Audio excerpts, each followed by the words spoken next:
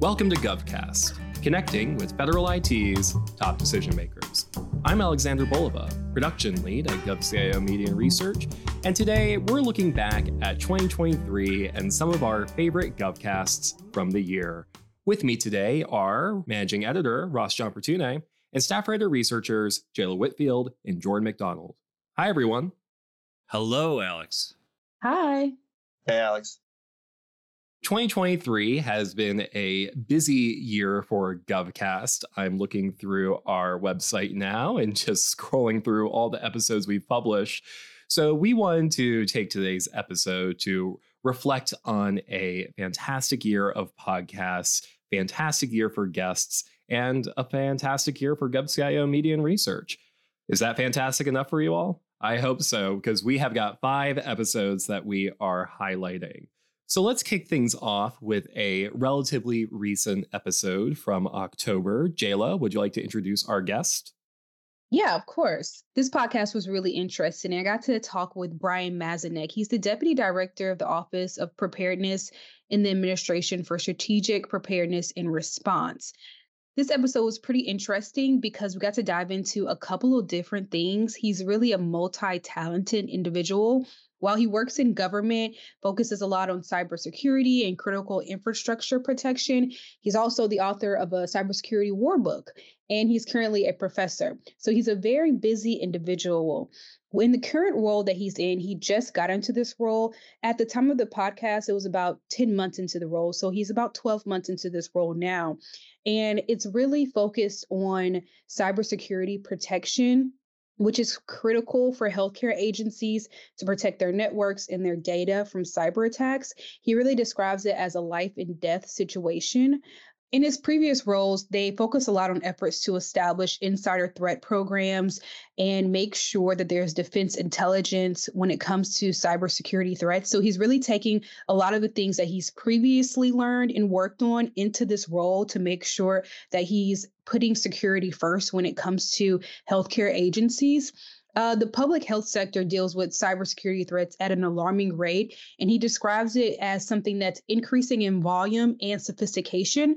So there's a really big challenge on his hands and his colleagues' hands to fight this challenge face on, and also make sure that as these cybersecurity threats continue to increase, that they're elevating their game to keep up. And in addition, lastly, we talked a lot about how technology is helping in this. He talked a lot about how AI and emerging technologies are really coming together to help fight against these cybersecurity threats. They've put together a lot of different initiatives and programs when it comes to technology, like the RISC tool that can be used. And they're leveraging these technologies to make sure that they're creating resources to really fight against cybersecurity threats overall. So yeah, it was a great episode, one that I really enjoyed just because of how complex of an individual he is. It really makes you feel like you could do anything. You can be unstoppable. You can work for the government, you can write books, and you can be a professor. What we're trying to do is really can elevate our activities in supporting the sector to deal with the cyber threats. As I noted, the threats are increasing in frequency, in intensity, in sophistication, and continuing to evolve, and we need to do the same. So we have undertaken this year a number of steps to try to better support the sector, including within ASPR. We've established a new cybersecurity division within our Office of Critical Infrastructure Protection and are going to be in the process of staffing that fully out. And we hope that will better support the sector in pushing out best practices and resources that we've developed so they can bolster their cybersecurity, and also significantly enhancing our incident response capability, because we do have a role when inevitably these cyber attacks occur, and we're tracking a half dozen or more every week in the sector. We play a role in helping entities respond to and recover from those cyber attacks. So that's an area where we're really going to be focused in the coming year to increase our ability to do that.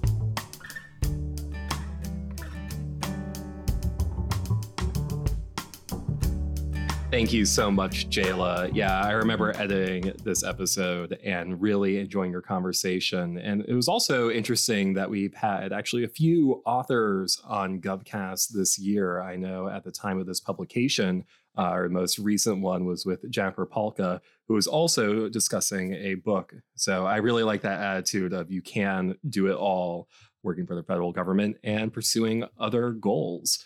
So let's move on to our next podcast that we are highlighting.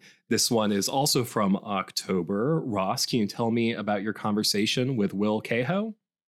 Sure. Will is the 10X program communication lead at GSA. Now, 10X is interesting because it's this program that crowdsources ideas from federal employees and puts them into this venture capitalist style funding process and model to turn these ideas into public-facing digital products for the federal government. Now, 10X is fascinating to me because better digital government, transitioning to better digital government, and the digital customer experience are things that we have covered extensively on GovCast.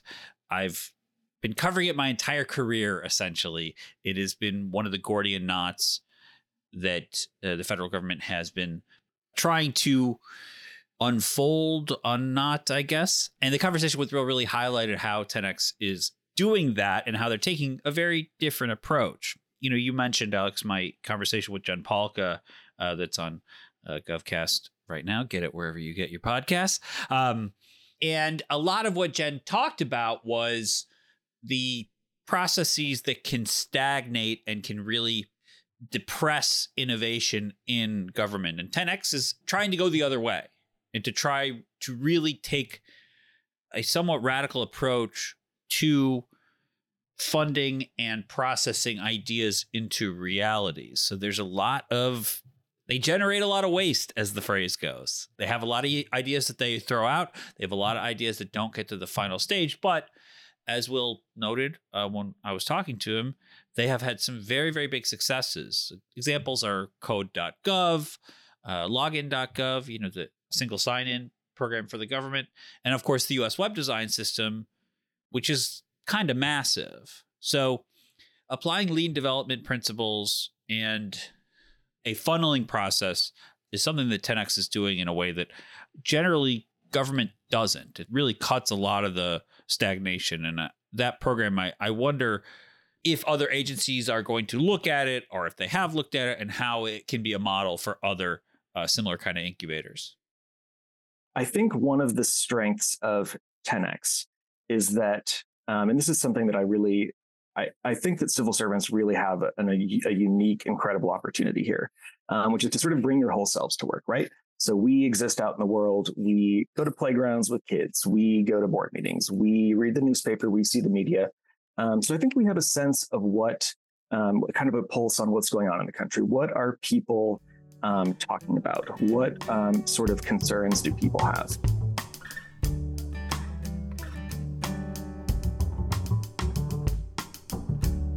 Thank you, Ross. Yeah, I remember with that conversation, what really stuck out to me was that federal web design and that accessibility aspect, and also the trustworthiness of that .gov website, and having that consistency for everybody across platforms, really helping to link the federal government in the minds of citizens, but also make sure that they can trust that website with their personal information. So next up, Jordan, I know that you only started recently, so you got a chance to dive into the GovCast archives from this year. Which episode did you choose? I chose Wayne Jacobs, who is the special agent in charge of the Criminal and Cyber Division at the FBI's Washington field office. It was a really interesting conversation, I found, especially because I didn't know much about the subject to begin with. Jacobs oversees the division where they tackle two things.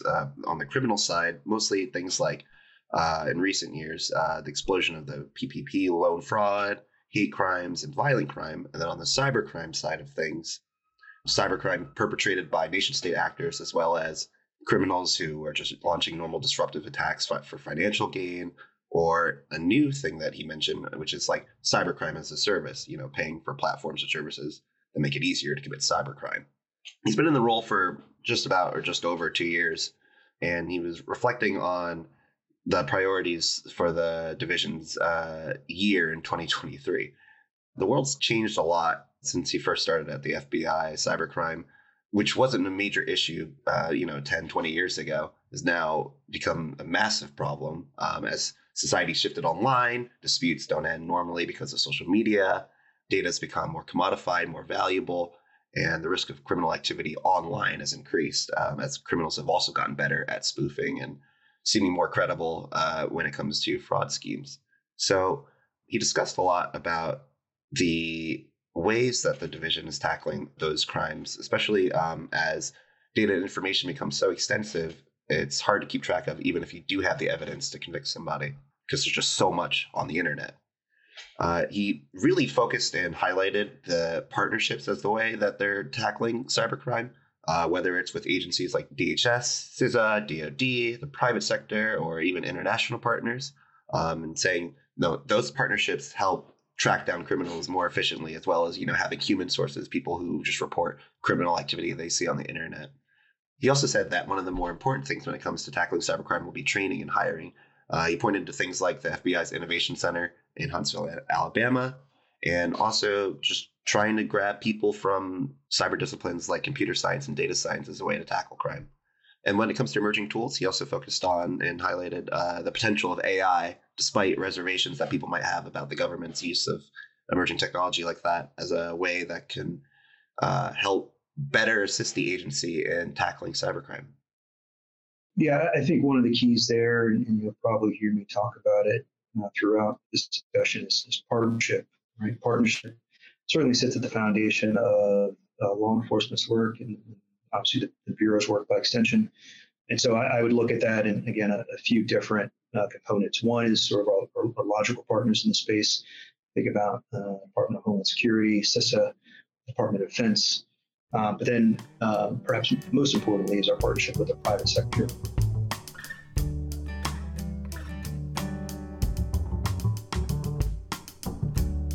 Thank you, Jordan. Yeah, I'm going to be honest. This episode gave me a lot of anxiety thinking about all of the cyber threats online and the idea that you don't even have to be some sort of cyber genius to just buy the parts to make a ransomware attack happen. I mean, it's enough to keep you up at night, but it's also really reassuring to hear about how the FBI is taking steps to mitigate this issue. Next up, we have a conversation with the U.S. Mint CIO, Francis O'Hearn. I think this is the first time we've had anybody from the U.S. Mint on any of our podcasts, so I know I was intrigued when I took a listen to your conversation. Jayla, what did you talk about? Yeah, it's funny you mentioned that. That's one of the things I was going to point out. It was just a really informative episode just because it's not something that we usually dive into a lot, but there's so much there. Francis really highlights key technology strategies that are supporting innovation in the coin production. And for those that may not know, U.S. Mint really focuses on coin production. So in 2019, just a little background, the Mint produced more than 12 billion coins. And in 2024, they're estimated to produce about 14.4 billion coins. And they are one of the sole producers of the nation's coinage. So they are doing a lot over there. But for Francis, he oversees the IT budget at the U.S. Mint, which accumulates almost $60 million. And he breaks down how that's being used and how he's leading the leadership at the Mint. One of the things that he talked about is how when he got this role, it was at the beginning of the coronavirus pandemic. So that was pretty challenging coming into a role as chief information officer. And a lot of your staff is either remote, they may not be in the office, you're not getting that face-to-face contact. So it was really a different kind of ballgame that he wasn't used to. Of course, it's something that we've all kind of gotten used to now, but they are back in office now and some are remote, but they have worked all of that out. And he also points out how it's a transformational time in government with emerging technology and AI. When it comes to the Mint, they're using AI when it comes to the behind the scenes things. So it's more so focused on for the production or for workforce development, to make sure there's always a human in the loop. They're also using AI and emerging technology to focus on different initiatives at the agency that they put together to focus on cybersecurity threats, the industrial control systems, all those sorts of things. So this episode was really informative. It was great to talk with someone from the Mint because I had never talked to someone from that agency before and get just a closer look into what they're doing and all the coins that they're making on a daily basis. From a technical perspective, I'm kind of letting the enterprise architecture work that we're doing lead the way. As I mentioned, we don't have a target architecture, but we're going to get one here in the next 12 months. And that's going to be really good because we can use the technologies of today to kind of focus where we want to be in the future. Again, rather than reacting to an issue in our operating environment that just demands a response now. So that means better technology and better integration going forward. And that really excites me because I think that's just going to make us so much more effective in the future.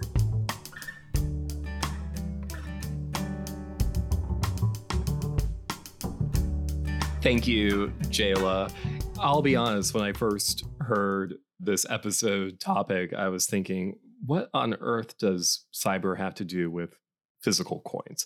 And I know that was not the smartest thought. And yeah, it kind of gives you a lot of insight into what all of these federal agencies, even the ones not directly tied in with cyber, how they have to deal with those same issues and make it a part of their office. So wrapping up our conversation of our favorite podcasts of the year, Ross, I'm going to throw it to you. Which episode would you like to highlight? In November, I talked modernization with Melvin Brown II. He's the deputy CIO at the Office of Personnel Management. OPM isn't a big name agency, but the OCIO is super important for the 2 million plus people who are employed by the federal government. Brown and his colleagues are in the ongoing process of modernization and keeping all that data secure that OCIO has, because there are a lot of feds. OPM is the government's HR agency. Because OPM is the government's HR agency, I also, of course, had to talk about HR type things. And we did talk about the remote work, the hybrid work, and some of the successes that Brown has had in his office of opening up the hiring pool to people and bringing in new and young and early career technologists to OCIO. He talks specifically about the Pathways program, which I know sounds kind of intuitive to a lot of people, but it gets people in the internship realm, I guess, and basically gets them to be hired full time. And that has been a big priority for Brown. Every organization in government needs to get younger, and OPM's OCIO is really working hard to do that. From a data perspective, one of the things that, the data strategy did do was highlight the wealth of data that OPM has and how sharing that data across the enterprise, specifically, as the HR agency for the entire federal government, we've got HR data that once it's consolidated can bring extreme value to agencies, just from our hiring, from our attrition, from our demographics. All of that enterprise level data helps agencies look at it from not just their own perspective, but from a government-wide perspective, so that we can come up with a consolidated HR and hiring strategy for the federal workforce.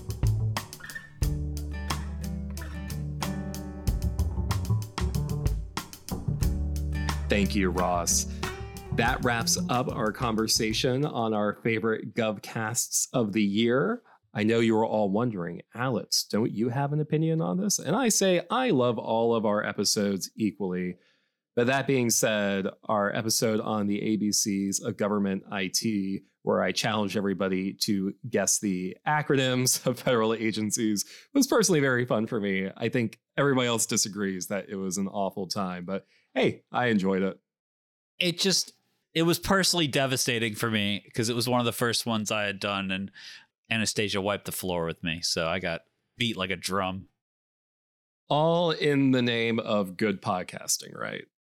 Before we let you all go, I just want to ask if you have any predictions for next year. It can either be podcast related or federal IT generally. What are you all looking ahead to? I am looking forward to talking about contracting. I know that's not the most exciting thing, but I know a lot of people in our audience do care about it. And the White House has put forward this Better Contracting Initiative set of memos. And this is a tiny preview of an interview I'll be doing in the next month about this. But generally, contracting, as I've had conversations with people in and out of government, is very much a shadow workforce for the government. And there's a lot of meat on that particular conversational bone. And I'm looking forward to having multiple conversations throughout 24 about the Better Contracting Initiative and IT contracting more generally.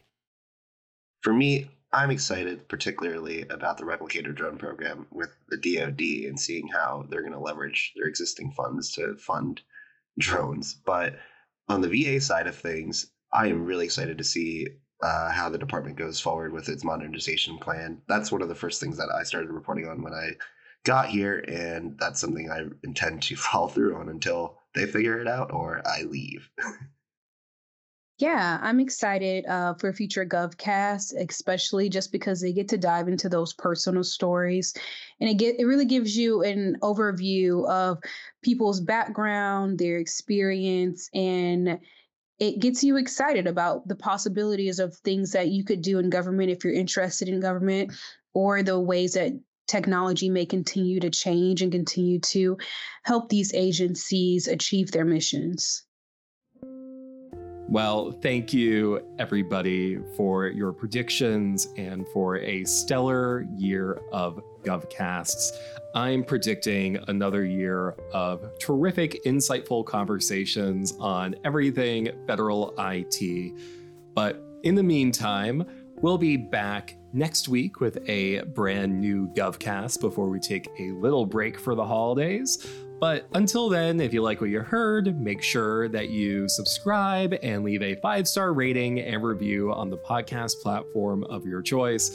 And hey, tell a friend. We always appreciate growing our audience. And if you need an episode to prime a new person for what we do here at GovCIO Media and Research, I think this might be a pretty good one. I hope that new listeners go back and listen to the episodes that we've highlighted, and that old listeners stick with us for another year of GovCast. I'm Alexander Bolova. I'm Ross John Fortune. I'm Jayla Whitfield. And I'm Jordan McDonald. Thank you for listening.